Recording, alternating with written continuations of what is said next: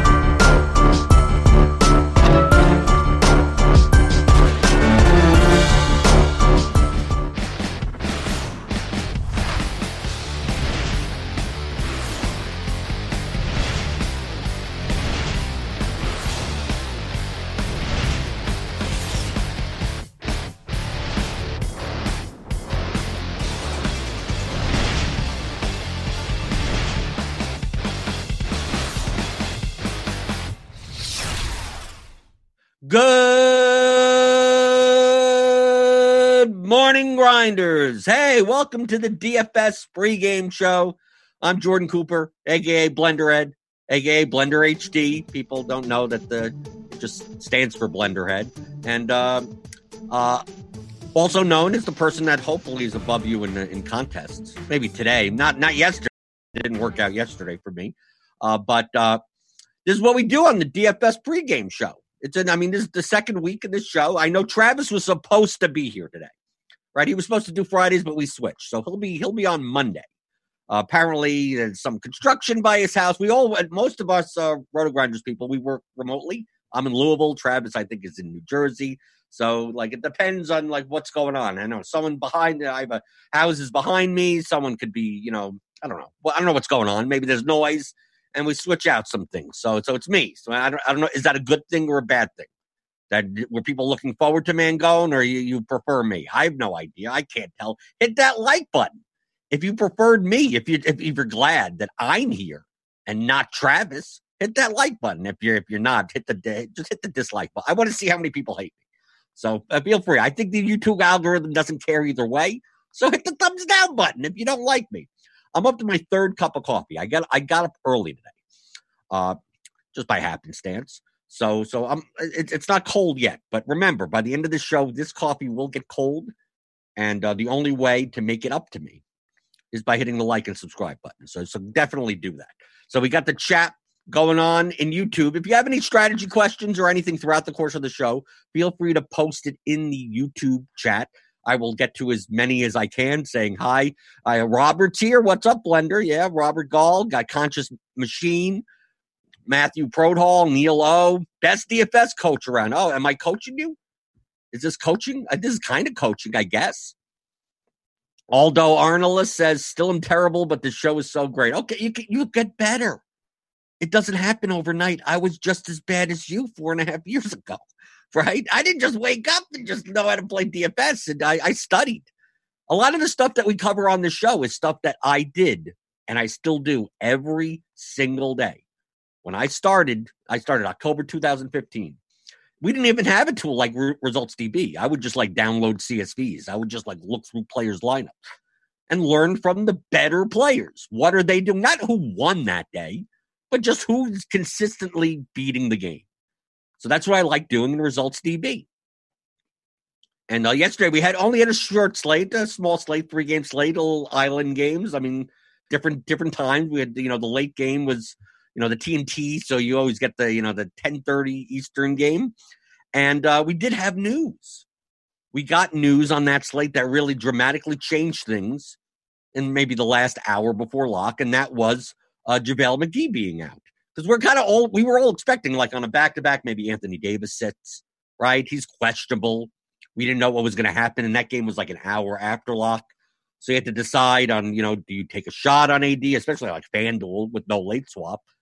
But then once McGee was out, who else is going to play center? I mean, so yeah, AD was going to play more center minutes, but Howard drew the start and probably was going to play 27, 28, maybe 30 minutes. And he was 4,700 on DraftKings, 5,200 on FanDuel. And he became essentially what the best value on the entire slate. And up to then, we were kind of looking at Jarrett Allen and Hassan Whiteside as kind of the center plays that we wanted. But then Howard at his price, that filled the center slot right there. So we could take a look. What I did, we got the 222, the slam, the Thursday special, which was the $15 contest, and the and one, which is the $1 20 max. And I highlight this every day. I know you may get sick of me after a while to show you the disparity of later news trying to take advantage. If you're playing lower stakes, be more inclined to go heavier on late news than anywhere else. Okay, so if JaVale McGee gets ruled out, be more inclined to go just lock button Howard, just lock him. Right?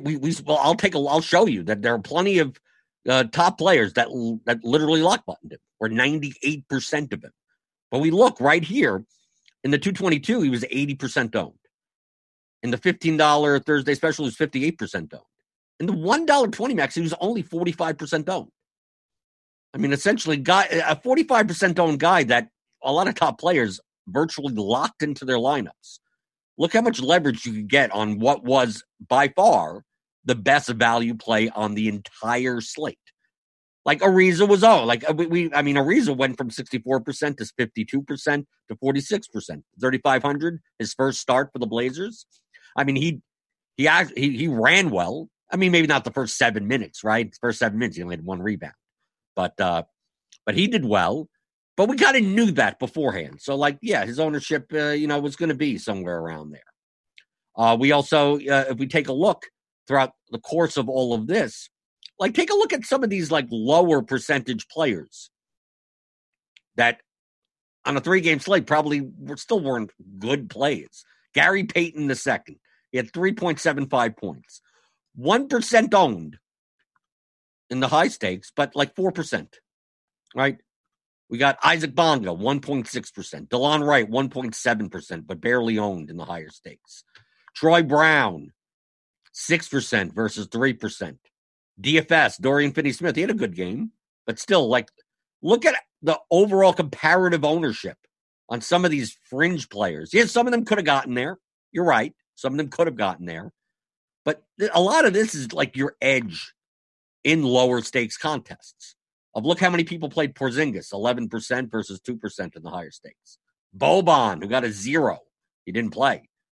10%, 11%, 7% in the lower stakes. Jan Mahimi, 4% higher stakes, 13% lower stakes. This all adds up. I know these numbers sound like low, but in combination, people are taking shots on players that, John Henson's and the Justin Jacksons, I mean, they were barely owned. Right? I mean, we see the disparity between some of these players, like Bertans, 12% higher stakes, 20% lower stakes. Jordan McRae, 13% higher stakes, 20% lower stakes. And they didn't put up enough points. So this is why you see in lower stakes GPPs, the cash lines can be lower because less people play the better plays or go overweight based on the projections, what would be considered higher median plays at least. So that's why looking at this, go to ResultsDB. It's free, right? You don't need premium for this. Rotogrinders.com/ResultsDB. You can take a look at the contest you were in, the player, the users in the contest, and all their exposures, everything. But I like looking at where did people go, the differences between the stakes.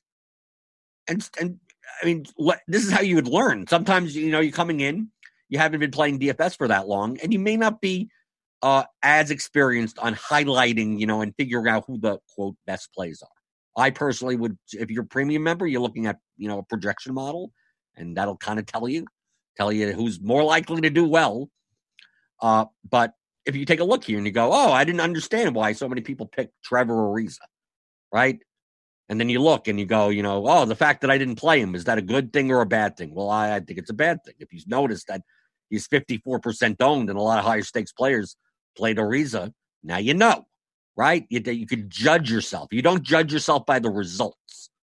You don't judge yourself by Jared Allen putting up 19 points because, he didn't get run, right? They played small. So don't judge it by, I shouldn't have played Jared Allen. It's like, no, I'm judging it by what did the better players do? Well, the better players played Jared Allen. So it's run bad. It's not, you didn't make a bad pick.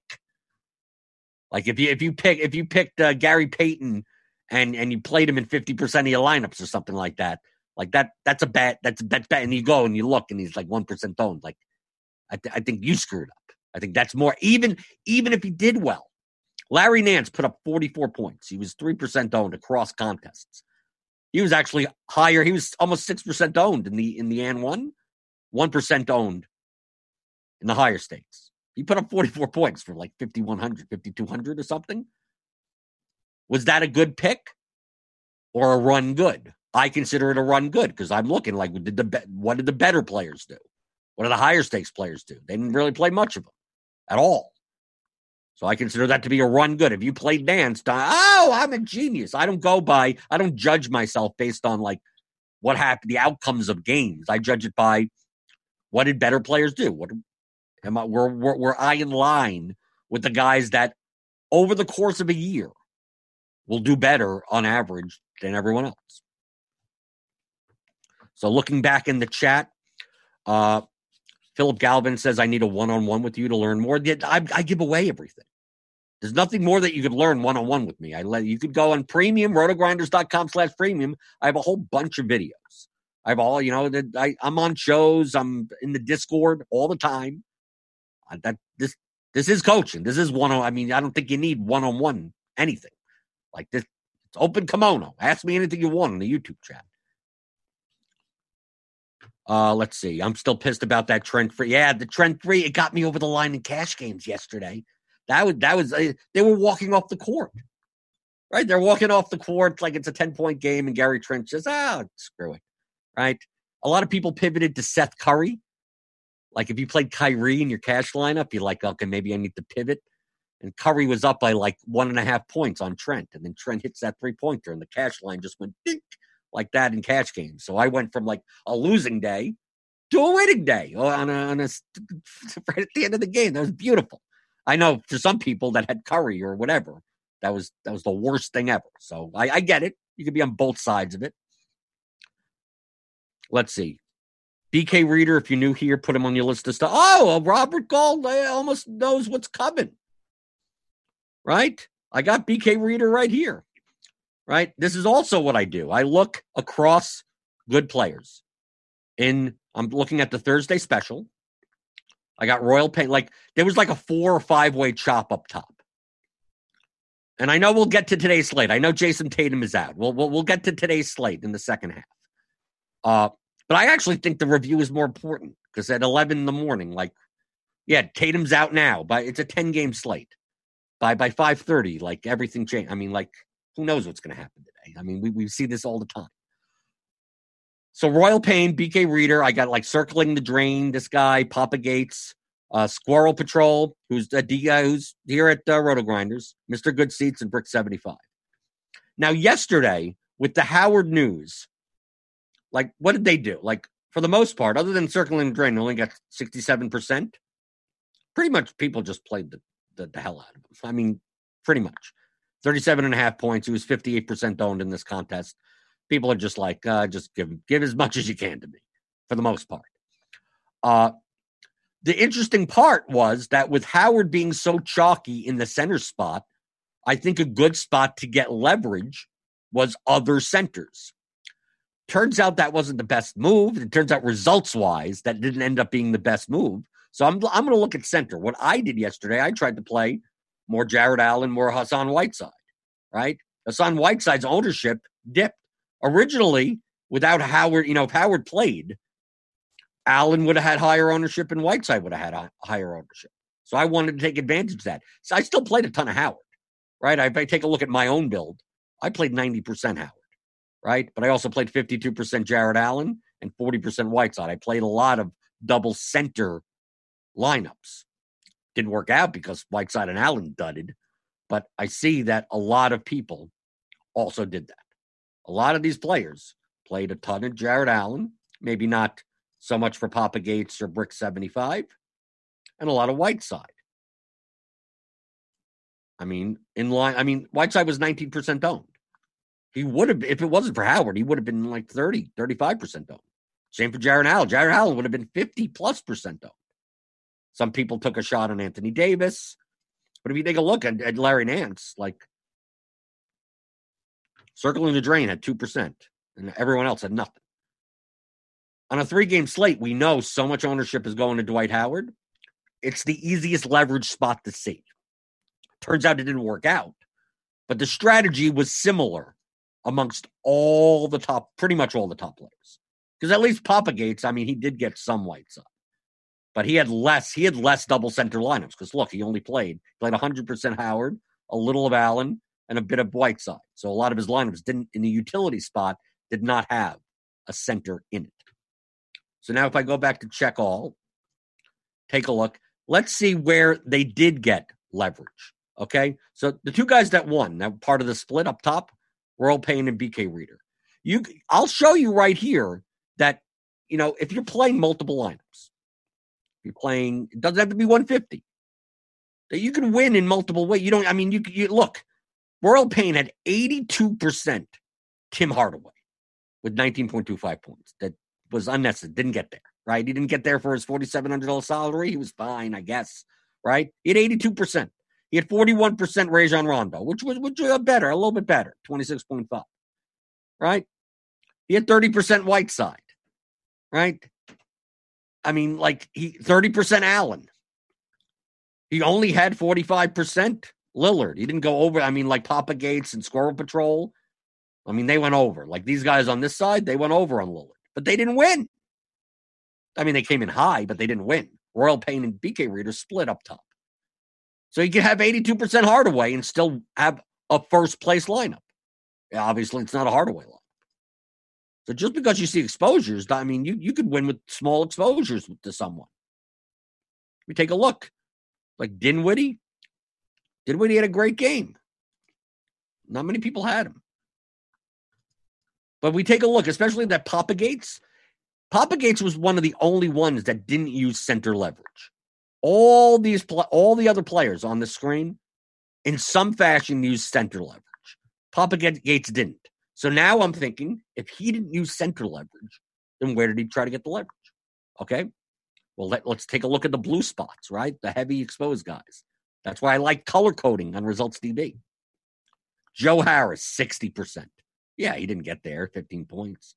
Kyle Kuzma, 37%. Taurean Prince, 44%. They put up a decent score, 33.75. So basically it was small forward, power forward, right? Kuzma, Prince, Harris, and it was the Lakers Nets game. So I'm assuming he had a lot of LeBron. 74% LeBron, right? He had LeBron, Howard. He actually went under on Kyrie, but essentially his way of getting different was to play a lot of Joe Harris and Kuzma and Prince. He had a lot of the Lakers Nets like game stacks, like 3+2, 2+2s. LeBron, Howard, LeBron, Kuzma. Well, Howard, Kuzma, because he had Howard in all the lineups. So that's where it was getting leverage. Then we take a look at circling the drain. Like, he didn't play much Beal, but he played a lot of, like, Osman. He played Kuzma, Prince, Porzingis. He was one of the only ones. Look, no one else. He was the only one with Porzingis exposure. He was pretty much the only one with KCP exposure. These are all good players. They all make different decisions. Some decisions are about the same. Like, let's just play all the Dwight Howard. Play a lot of LeBron. Okay. That everyone made that. Ariza was interesting because most people said, based on my strategy, I'm going to play a lot of them. And then Mr. Goodseats said, I'm not. So let's say you're not going to play a lot of Trevor Ariza. Who benefits if Trevor Ariza just stands in the corner and does nothing? He had 82% Carmelo Anthony, because that makes sense, right? If Melo's shooting 27 times for no apparent reason, it's probably Ariza's just sitting there going, well, I guess I don't get to shoot. So he did that. He was the one that went heavily overweight on Carmelo Anthony. But that was his strategy to use. He still played a lot of Lillard. Still played a bunch of LeBron, a bunch of Beal. Not many people played that much of Doncic. Luka at 12,000 or whatever. It probably wasn't a good enough value. Then we see like Gary Trent. Like, how many people played Gary Trent? Topped in projections, and he did well, 27 points. But we take a look, and it's like, yeah, some people went. Royal Payne went a lot. BK Reader went a bunch. Circling the Drain went a bunch. But then we see here, Papa Gates, not much, because he's playing so much Joe Harris and he's playing so much of that Nets Lakers game that he doesn't need Gary Trent, who's eligible at shooting guard and small forward. He's already filling those slots, so he doesn't need him as much. But Papa Gates played all of look how much Lillard at 70 points. So he was making a lot of lineups that was Howard, James, Nets, plus Lillard. Losing guard leverage, right? Because we saw on the center screen that he was the only one out of these guys not to use much, if any, center leverage. He had to use some, because he had 100% Howard. So that's why I look at this. This is how I go through things. I bring up some people that I want to study, and I go, obvious leverage spot was center. Who used it?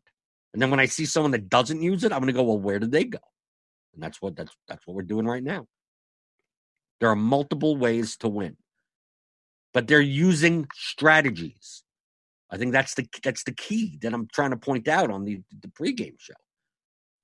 They're using a strategy. They're not just like, who's going to play well today? Just like, now, how is my roster constructions going to work in large field GPPs? Not just running projections and just getting like 150 median builds that could because they're all cash game lineups. They all, everyone's high owned, and like, you're essentially just playing 150 cash game lineups. So how can I get different? And people choose to get different in different ways. And I like seeing which ways they did versus the ways that I did. I did pretty much the same thing. Center leverage. Like, Kevin Love is only power forward eligible, so I couldn't use him at center. But what I did is that I played a lot of center leverage. And I played a lot of Cavaliers I played a lot of Sexton. I played a lot of Love. I played a bunch of, I played a little Tristan Thompson, Darius Garland, Cedi Osman. But my main goal essentially was center leverage and Cavaliers. Sexton did great, but I had a lot of too many dud lineups with I had a lot of Hardaway, I had a lot of Allen, I had a lot of Whiteside. I had 28% Jordan McRae. I wish I could lower that. He just happened to fit. Only because I was playing a lot of Cavaliers. So I left like guys like IT and McRae and Bertans, and I wanted Wizards. I think a lot of people were I capped Gary Trent and Trevor Ariza because they were like going to be high owned. So like my leverage spots were center by playing a lot more Allen and Whiteside, and by trying to get away from some Trent and Ariza chalk and play more Hardaway and play more of the Cavaliers guards in those types of price ranges. Didn't work out, right? I didn't win or anything, but that's what I was attempting to do. I mean, it's the same type of thing. If you were to study me through here in Results DB, you'd see that also. So I'm trying to say, what did these look like for these players? What did their lineups look like? Okay, going back into the YouTube chat, Cos Campbell asks, do you ever prioritize late game players to protect your lineup? Well, that's late swap. Do you ever prioritize? I don't purposely do it. If there are late games where there's big news potentially to come out, I mean, sometimes it's unexpected, so you can't prepare for that. But if there's a 10 o'clock game, there's a 9:30, 10 o'clock games where it's like this guy could sit, and if that guy sits, like these three guys are like great values, maybe then I do that. Maybe I leave myself optionality, and I use late swap. And if it happens, I get a big edge. But it's not a matter that I'm not looking for a late game hammer. The time of the games don't matter as far as like I want to make sure to have someone in the late game so I have something to sweat. I mean that you do that for entertainment purposes, not for like an actual like positive expected value strategy. But sometimes leaving yourself optionality does indeed help you. Seth A., you've mentioned previously mini stacks on games where you'll play, for example, Gordon in one of Harden or Westbrook, not both versus Cat. Can you show how you would set that up in Lineup HQ?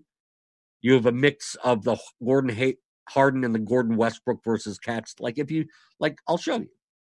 I mean, this is from yesterday, but I'll go to today's. I already ran 300 lineups optimally to take a look. Player groups, okay. Lineup HQ is premium, by the way. So if you want this, rotogrinders.com/premium. I mean, this is like my default screen. Like, I mean, this is literally open like all day. Like it's my main tool. It's what I've used since they've come out with Lineup HQ on RotoGrinders. So like to me, like the $40 a month for RotoGrinders premium just for Lineup HQ is good enough. I mean, like to me, I can't work without it. But yeah, if you wanted to set it, let's say you wanted to set up, I'll help you. See, I told you this is like a coaching session. Why not? So let's say I don't want to play Harden and Westbrook together. So I set up a group that says, don't play Harden and Westbrook together. Gordon and one of Harden and Westbrook, not both versus Cat. Well, you could set up. Well, I mean, the Gordon one, you just doing exposures. But let's say you wanted to make sure that with Cat, Karl Anthony Towns. I mean, where? Gone. Where am I going? Okay, there we go. Okay. Towns. So I'm using a conditional player. Okay. I'm use groups only in lineups that contain Towns. And then I'll put in Harden, Westbrook, and you want Gordon, right? Okay. So I already made a rule. My one group can't play Harden and Westbrook together. Then I made a second one where in Karl Anthony Towns lineups, I want two of these players. Okay? It has to give me Gordon as one of them. Why does it? Because the other rule says I can't have both Harden and Westbrook in the lineup. So if I ran this, if lineups contain Karl Anthony Towns, it's going to be Gordon plus Harden or Gordon plus Westbrook. There you go. Those are the groups that you'd set up. You get exactly what you want. So I hope that helped. Seth A. And I have my complete the MME process GPP lineup building video. It's free today. If you're not a premium member, like just check my Twitter. I mean, go to they have it unlocked.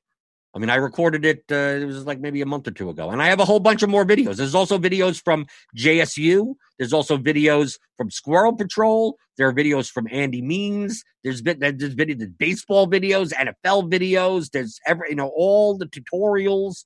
If you get premium, like there's hours. You could spend a week straight watching all this type of strategy content and tools and things like this, not picks. You get just get premium, $40 a month. Hey, let's say you don't want lineup HQ. Let's say you're fine. Let's say you're cheap, okay, which is fine. There's plenty of people that play recreationally. They still would like to play better or whatever. $40 a month is a little steep. I get it. Pay for 1 month. Just pay $40 for 1 month and just consume everything and then cancel your subscription. And then you go, okay, I learned everything I possibly could under premium. All the the evergreen type of content like the complete MME process build, the build video, and then cancel. And then now you spend $40 and you got all the learning you could possibly get all at once. And there you go. We would prefer that you stay, right? Spend some time in the Discord and go, oh, maybe this is worth $40 a month. But hey, you did pay for 1 month, just like Netflix, right? Just like HBO. You sign up, you watch Game of Thrones, and then you cancel. And then, okay, you got the show that you want. And then Devin did post the link in the chat for that video. It's 47 minutes long. Britt is with me, and I guide him through everything. Literally my process. You're seeing, like, on whatever slate that was, like, this is the actual process that I use to build lineups in a player pool on a 9-game slate. So it's not even like a small slate or anything. You'll see it's not magic. You'll go through it and go, wow, that kind of all makes sense. And then you just have to apply it yourself. But like I said, when I was looking at the results DB, coming up with strategies. Okay? Where do I get leverage? How do I correlate my lineups? How do they fit into the contests that I'm playing? If you're playing small field contests, you don't need like super leverage. If you're playing large field contests, you need a lot more leverage. So you don't have to think in terms of like, oh, I'm only playing a 500-man single entry. It's like, well, I don't need to go. I'm going to play Rodions Kuru. I'm going to fade the 3 chalkiest guys and then play 3%. I mean, you don't have to do that. You don't even have to do that crazy stuff even in the larger field things for NBA. Jeff Wong, hi. Can we save the percentages of player to use for a build and then start a new build and then come back and load the old build? Yes, you can. In Lineup HQ, we have, let's switch over to my lineups. You can get different builds. Like this is build 1. If you build another one, it'll say build 2, then build 3, and then build 4. It's up here. I don't know if it's on my screen. I can't scroll all the way there, so I don't think you could see it. Okay, Devin says it's up there. So you can see you build 1, build 2, and then you have like delete this build, delete old builds. Like you could change builds, and then also you could save individual lineups. So like let's say you could build 10 lineups a certain way, hit the heart buttons on those lineups, or save all of those 10 lineups into there'll be like a save lineups tab. So for instance, let's say I want to do these 300 lineups. I wanted to save these 2 or whatever it is. You see up here, it says save lineups 2. I can click to that build. Now it's just going to be those 2 lineups. So you can go in, and I can unsave them by doing that.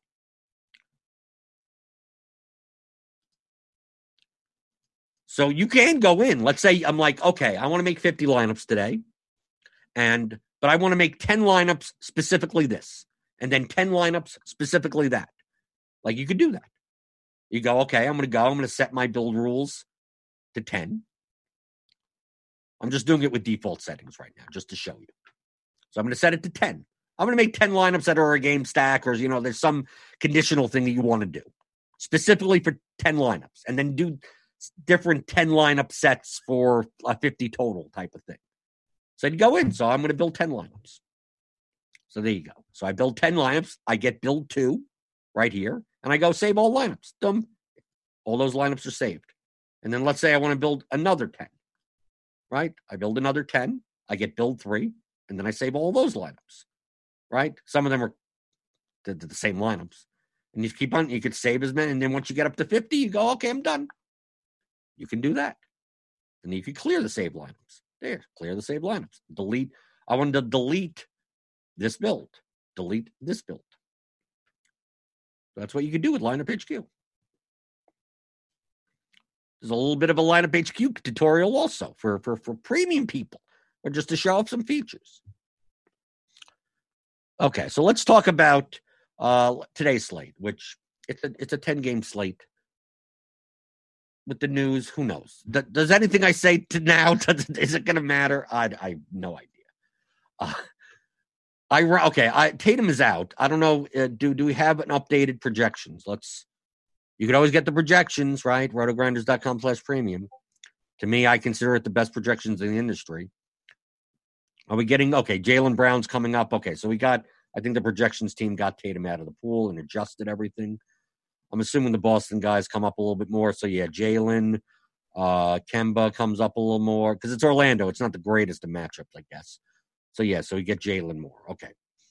So, before the show, I ran 300 lineups. But now I'm probably going to have to do that again.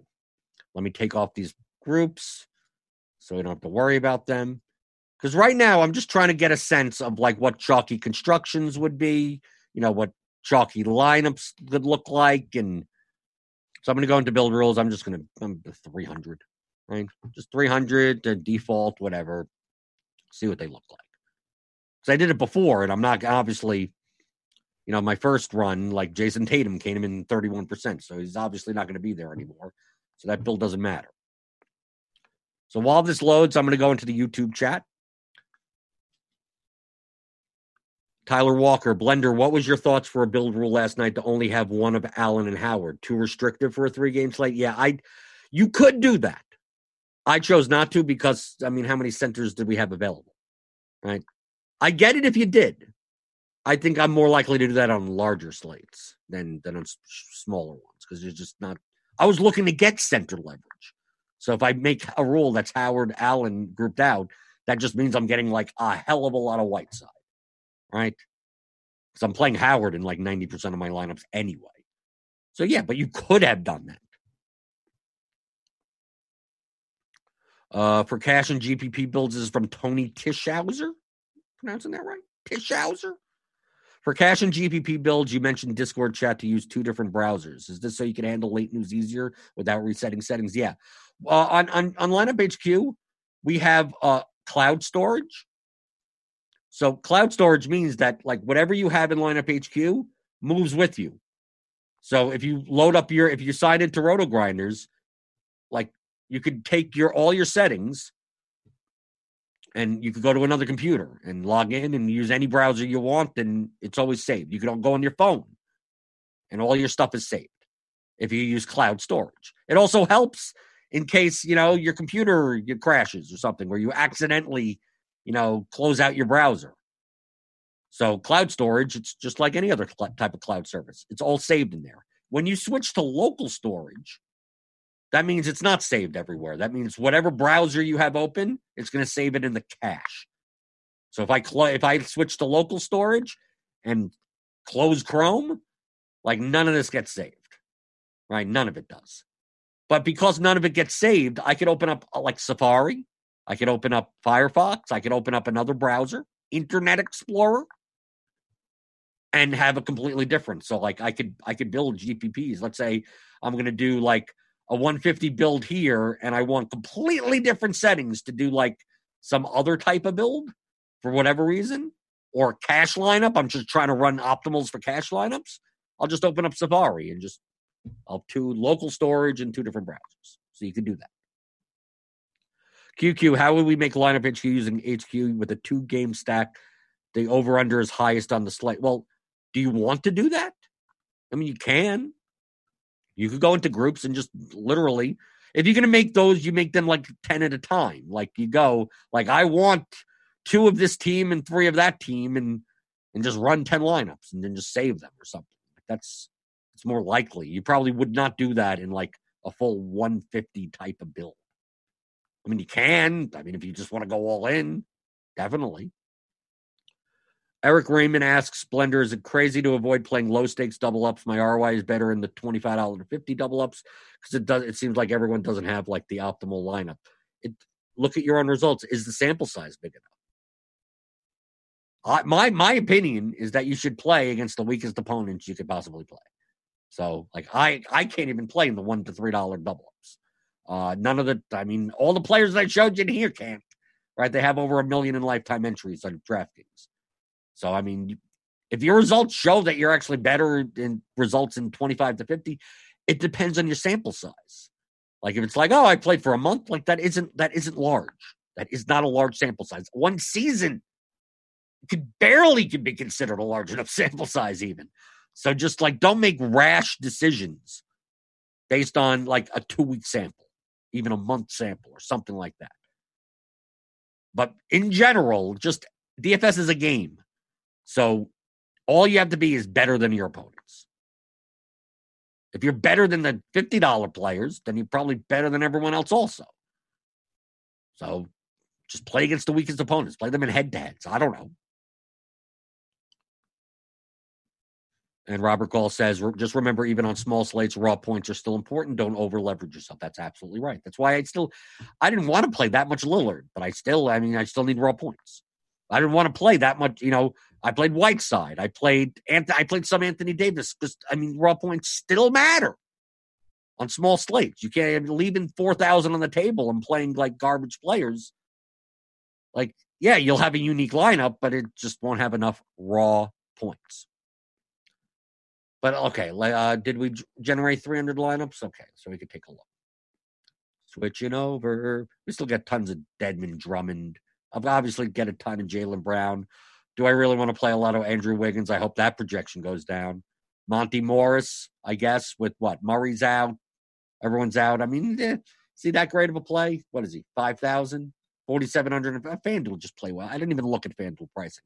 I'm assuming you could play everyone on FanDuel. I'm assuming like you could literally just play. You could play all the good players on FanDuel. I'm just assuming that. We got a lot of Bielitsa. So we're gonna have to look into like the front court because remember the Bulls are like the worst rebounding team in the league. So but Bielitsa's up to 6,700. Is that or is it worth it to play? Bagley's out again, right? We have Bagley out. We'll have to see. Maybe Tolliver gets more minutes. I don't know. Dedmon is still, he was 3,100 last game. So, he crushed 30 points for that. 30 points for 4,600 is still good. 31 minutes in the last game. 10, he got his double-double, right? He got a double-double. So, what are we projecting him as? 26 minutes. So, yeah. Even at 26 minutes, he projects as one of the best plays on the board. So imagine if he did get 31. He'd be ridiculous. So even if you think, let's say he splits it down the middle, he gets 24. He's still a 6X median. So I don't think Dedmon's that bad of a play at all. Center only eligible. Monty Morris gets a good matchup against the Pelicans, but his range of outcomes is pretty wide. Right, but for 5,000, he's averaging somewhere around 5X. He's okay. Obviously, we got Jaylen now. Obviously, Jaylen, Kemba. Once you take one of the main four type, the 3 or 4 Celtics out, the other ones become decent enough plays. Drummond against Memphis, he's probable, right? He had a lip cut or something. Who goes out for these things? A tweaked nose, a sprained eyebrow. It's ridiculous. The guy I'm scared of the most is Andrew Wiggins. Because against the Rockets, that total's high, right? 234.5. And it should be a close game, right? We got 114. Yeah, 120 to 114. 7,000 for Wiggins. But we've seen to me, on this slate, currently at least, Wiggins is the type of player where if he's chalky, I want to play very little of him. And if he's contrarian, if he's low owned, I'm going to play a lot of him. So if you understand that concept. We're talking about a wide range of outcomes player. We've seen it with Wiggins. He could go for 50 fantasy points. He could also do nothing. He could also play 20 fantasy points. So understand when the outcomes are wide. It could be one or the other. Those are the types of players where you want to be the opposite of the field. more likely in large field GPPs for leverage. If you choose. Sometimes you go, I'll be even or whatever, and just it doesn't matter at that point. But those are the types of players. I don't want to get different on guys that have narrower range of outcomes, are more likely to hit their ceiling. So I look at Wiggins and go, like right now, Chris Jimino's hamster wheel. I mean, this is all preliminary. If you get premium, rotogrinders.com/premium, these will update throughout the day. You get lineup HQ, you get all the projections. Like these things, it's 11:42 in the morning, Eastern time. By 5:30, by 6:30, all of this. I mean, this all changes. But right now, based on our projections, Wiggins would be 36% owned. I could just tell you right now, if Wiggins was 36% owned on the slate, I probably have 0. And if Wiggins was, let's say we cut off the 3. Let's say we just cut off the 3, and he's 6% owned, I'll have 30%. So if you just understand the concept that I'm not trying to predict whether or not Wiggins is going to do well. That's what the projection model is trying to do, right? All of that stuff, all the matchups, all the defense versus archetype, the pace, the total, who's on the court, the defensive efficiency, all of that is factored into it. I mean, that's what lineup HQ the projections are. I'm just trying to gauge on like his median is 39, but his range is like 24 to 51. Right? 20th percentile outcome, 50th percentile, 80th percentile outcome. 39 would be a 50th percentile outcome. Right now, I'm just talking about right now. This could all change. Maybe it shouldn't be this high. I just think that he does more than this. I think people are like, I'm jumping on board Wiggins. I'll play lineups as if he doesn't die. I play more Towns. I'll play more Napier or something like that in those types of lineups. It's a wide range player. So understand, it's not me trying to predict what's going to happen. I take a look at, let's go down here. Aaron Holiday, right? We have Brogdon out, right? But they priced everyone out. I mean, Brogdon's out. This is the late game. This is the standalone late game. This is the real late game hammer, right? People are going to want to play Indiana players, right? Because Brogdon's out. But DraftKings really just they priced McConnell up to 4,900. McConnell ain't 3,400 anymore, and he may not even start. Aaron Holiday will start possibly, but Aaron Holiday's 4,500. So like Lamb is playing horribly. He's 4,400. Like they don't rate out. I mean, Sabonis is the only one in our projections currently. Keyword is currently that rates out as a positive value play in a vacuum. So, I mean, I think people may try to go here, and it may not be the best way to go. Right? I mean, just based on this, I mean, unless they say, like, let's say, for instance, Holiday, where's McConnell? McConnell does start. And let's say you predict him to have, like, maybe a median of 27 minutes. Okay? And I'm going to move Aaron Holiday down to 24. Even if you go by that, McConnell is still barely, I mean, he's 5.6x, but still he's barely there. And his ceiling is still fairly low. Doesn't mean he's not going to get there. Doesn't mean he's going to dud. Doesn't mean whatever. Just based on the price and based on the matchup and based on everything that the projections are looking at. Even though Brogdon is out, the DraftKings has made the prices reflective of that. Sabonis got a price jump, right? McConnell got a price jump. Warren is up to 6,000 now. It's a fine spot. It's just that the pricing is it's efficient. You could play them. You could. But I know we're going to get a lot of talk about the Pacers because of Brogdon out. FanDuel, on the other hand, who knows what the pricing is? Sabonis could be like minimum price over there. Who knows? I mean, their pricing is just ridiculous. So going back to the YouTube chat, remember, just post in YouTube. I'll go through some stuff, and then I'll look at YouTube chat, then I'll talk about stuff. I want to say hi to everyone, even Buster Ventura with the scalloped potatoes. He remembers from the Sweat Show. Cos Campbell asks a personal question. Are you a former poker player? Yep. I played poker for a living for about 5 years. In the mid like during the boom period, like 2003 to 2008, like that type of period. And that's how I paid. That's how I paid my rent in New York City. Pretty much playing poker, mostly live poker. I played online also, but it was mostly like in underground rooms in New York City, Atlantic City, stuff like that.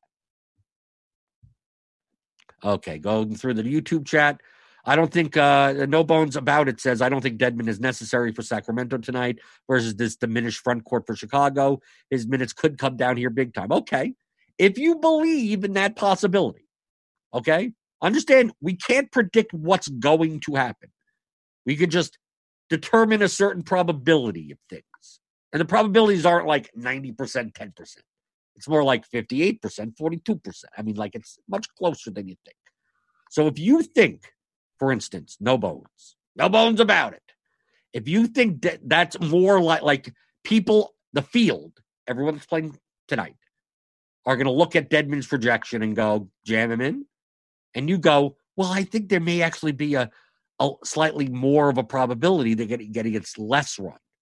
Then what should you be doing? You should be fading.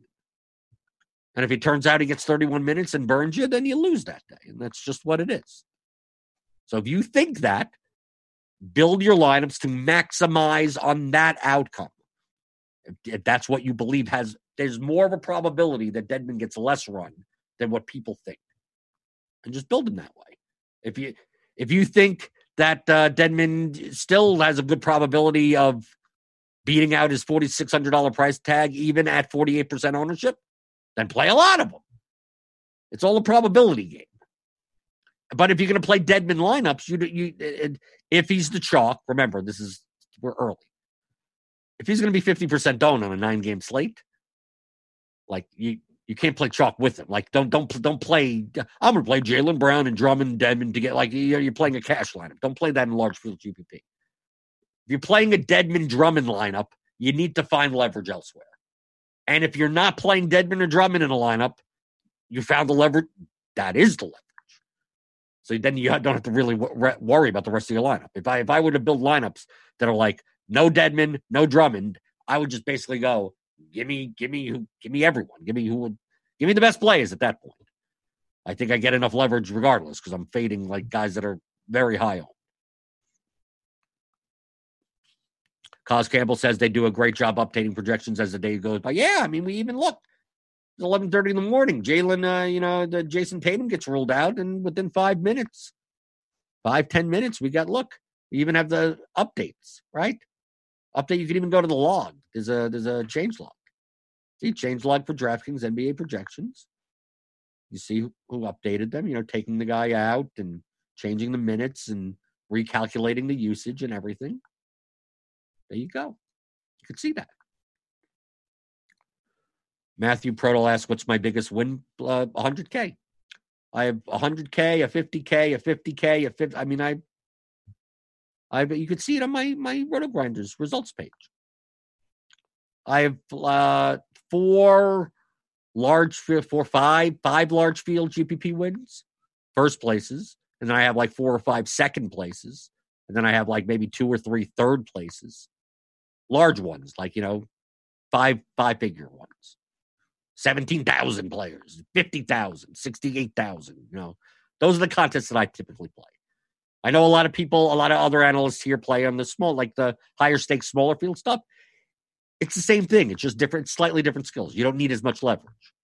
So it's not like one way is better than the other. It's just, when you're playing 50 lineups, 60, 80 lineups, 100 lineups into a large field GPP, like I'm looking more at this than like I could also hand build 3 lineups. I mean, I could also do that. I just tend to focus on large field GPPs. Who are the chalkiest plays at the moment for tonight? I mean, we're taking a look at them now. This is yesterday. I mean, based on our projections, it's guys like Dedmon, Morris, Brown, Drummond, Wiggins. That's going to go down. Please. I almost maybe I should want it. Is Wiggins chalk? I can't see it. Someone has to fill small forward. When we get Jaylen Brown at small forward shooting guard, Reggie Bullock, is he going to be chalk? I mean, he's 4K. He projects decently. Steven Adams, if he's back and plays 29 minutes, that isn't horrible. all this stuff can change by 5. I mean, like, really, if it's 11:52 Eastern time, if you're sitting down now going, oh, I'm going to make my lineups and make my picks and choose my players, and then not do anything like by set, it's almost like the work doesn't matter anymore. Yeah, I'm taking, to me, just like this show, I'm just taking just an early look. Look at initial projections. Look at constructions. Right, that's why I'm looking at. That's why I build 300 lineups. I'm looking at constructions. Double center, Drummond, Denman. Small forward, like I'll take a look at, let's say, small forward. A lot of Brown, a lot of Wiggins. Shooting guard. A lot of Brown, a lot of Wiggins, based on, our projections. Point guard. A lot of Morris. Culver, even. It kind of looks like, a Boston, Minnesota, Drummond, Dedmon type of game. I mean, I look at the power forward. A lot of Bielitsa, a lot of Gay. This is going to change, but I'm just taking a look at the construction. So I'm not paying up at small forward. Center, paying up and down at center. Small forward, mid-range. So that's what I'm looking at. I'm looking at the construction. I'm not seeing like those high-priced point guards, right? Do we have high-priced point guards on this slate? So I sort by point guard and go, look, Harden, Westbrook, Trae Young, Devin Booker, De'Aaron Fox, SGA, Russell, Van Vliet, Rose, Walker, Paul. Look at all these like mid to high price point guards. Like Drummond is like eating all their ownership at the center position. And then it's like a mid-range build from there. So like right now, these constructions that we're building based on these projections, like these guys, that's why the percent ownership looks like this. But all something has to happen is one player gets ruled out. It bumps up a 4K small forward like by 30%, and then then now we can start putting in these guys. Now they're going to show up in more lineups. So that's why looking at the projections throughout the course of the day, looking at ownership throughout the course of the day, building, just getting a sense of what the roster construction dynamics are going to be throughout the day. That's what I do. I don't focus on who I'm going to play until at least the 5:30 Eastern injury report. Because then now I could start doing builds. Now I could see what's going on. Because like one little thing, I mean, really, one little thing. Look at last night with McGee out. That thing, all my builds were planned on being like an Allen Whiteside build, using a high price center. Once Howard became like the best play on the slate, like the whole construction changes, like the whole thing changes. So getting locked in to like, I'm going to play this guy and I'm going to play this construction and I'm going to build this lineup this early in the day, it's useful to think about. But it's not like it's Andy said on Crunch Time, if you're a premium member, like last night, like a lot of people just really don't understand that. Like if you can't be at your computer or available at least the last half an hour before lock, like you should not play NBA that day. Like one thing happens at 6:45 and like all of a sudden, like everything changes. Then you're jamming in this guy and getting rid of that. I mean, one thing, if you're going to play for entertainment, if you can play one lineup, you want to build it early, whatever, and just have a little sweat, go for it. But if you want to try to actually win and be profitable, like you got to be available. Alex G, I suppose you think it's wise to group Drummond and Dedmon together at max at 1 for GPPs. Yep. That would be the type of group where it's like, I don't want that construction, right? So you group out Drummond and Dedmon and go, I like both of them, but both of them together in the same lineup will be too chalky of a construction. Or you can think in terms, let's say you're playing a lot of contrarian plays. Like, let's say the rest of your lineups are going to be like under 10% owned guys. Then who cares if you have Drummond and Dedmon lineups? So it really depends on your player pool. So if you're going to play a lot of like 2%, 5%, mid-range type of stuff, maybe you don't make that group. But if you're going to play a lot of some of the more chalkier players, at least the mid-level chalkier-ish type of players, then maybe you want to set that group. Doing great, Blender. What about Middleton or Giannis at captain showdown? Talking about show. Oh, the Paris game. Oh, I forgot about that. Are people enough of a degenerate? Right? It's 3:30. It's during work. Right? I got to play the showdown. Right? I don't know. I didn't even look. I don't know who are they playing. The Hornets? Hornets Bucks? I have no idea. I'm sorry. Like, if you're playing large field GPP, just try to be different. No Bones About It says, one mistake I see a lot of people make that I always try my best to avoid is negative correlation in regards to players that cap each other's minutes and productions. That's absolutely right. Go check out my video. It's free. It's a premium video. Tons of people watched it. Premium subscribers say it's helped them immensely on how to build lineups better. Immensely. It's my complete MMA GPP video, process video. It shows it literally what I do at like 6 o'clock. It's for a slate from like a month and a half ago, but I mean, it shows literally what I do. So if you want to see that, it's free today. It's free until like Grinders Live. You got like 6 hours to watch it. It's 47 minutes long. Devin posted it in the chat. Like it'll show literally what I do. So if you want to know that, maybe you watch it and you go, wow, this guy's a schmuck. I think what he does sucks. I mean, that's perfectly fine also. You could, right? But I'm at least showing you what I do. Of course, the strategies change on slate to slate, but I mean, it's at least what I do. Craig McCoy says, I find myself always just trying to find the best play at each position and not relying on stacking as much. What is your feeling on this approach? Is it necessarily run it back? It's not necessary. It's not necessarily at all. But sometimes you have players in your player, but sometimes depending on who you're playing, that you may want in certain cases. If I'm playing like a low-owned 5% guy, like let's say I'm playing Trae Young today, but I'm also playing like Shai Gilgeous-Alexander or Chris Paul. And let's say Trae Young is going to go lower owned. Like maybe it's like I want like if he goes totally off, it's probably someone on the OKC side goes off. Especially like a high price players. Like let's say I play Wiggins. Let's say I do play Wiggins. Wiggins goes nuts, 55 points. Well, maybe I want to have Harden or Westbrook in that line, right? Makes sense, right? Maybe in that lineup, not Wiggins by himself. It could. These type of decisions aren't like, do you do it or do you not? It's like a 55-45 type of decision. Like, maybe I could or maybe I don't. Or you decide to do it, take a look at the lineups and go, nah, I don't think this is the best constructions. I have too many of these Wiggins-Westbrook lineups, and maybe I should just, make them separate. You go through and you see. So hit that like button. Like and subscribe. It's the last show of the week. Like and subscribe. Because the more you like and subscribe, the more free stuff we can give away. Okay, that's essentially what it is. If you want more free stuff, like, thumbs up the videos. Grinders Live tonight, 5:20. Keep on thumbs upping. Keep on subscribing, right? Keep on subscribing. I mean, stay subscribed, obviously.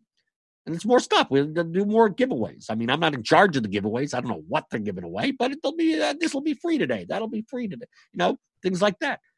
People that pay premium, $40 a month. Rotogrinders.com/premium. I think it's the best investment you can make. You're going to play seriously, even if you're playing even if you're playing $20 or $30 a slate. I think it pays for itself within a month. I think you make more than $40 a month using Rotogrinders tools and content. Okay? Like, to me, it should be more.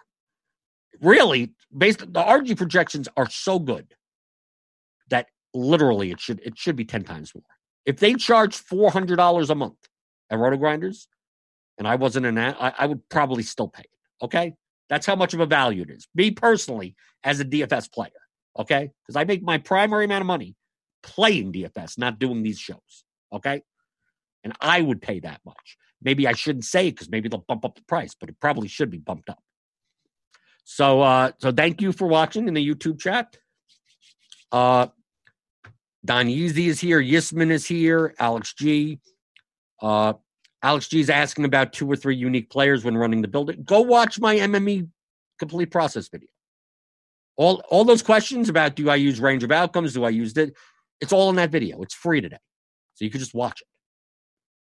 How do you think long-term subscribers should feel about you giving a bunch of stuff away for free? It's for one day. It's not me. Don't complain to me. Go to complain to Dan Bach. I don't know.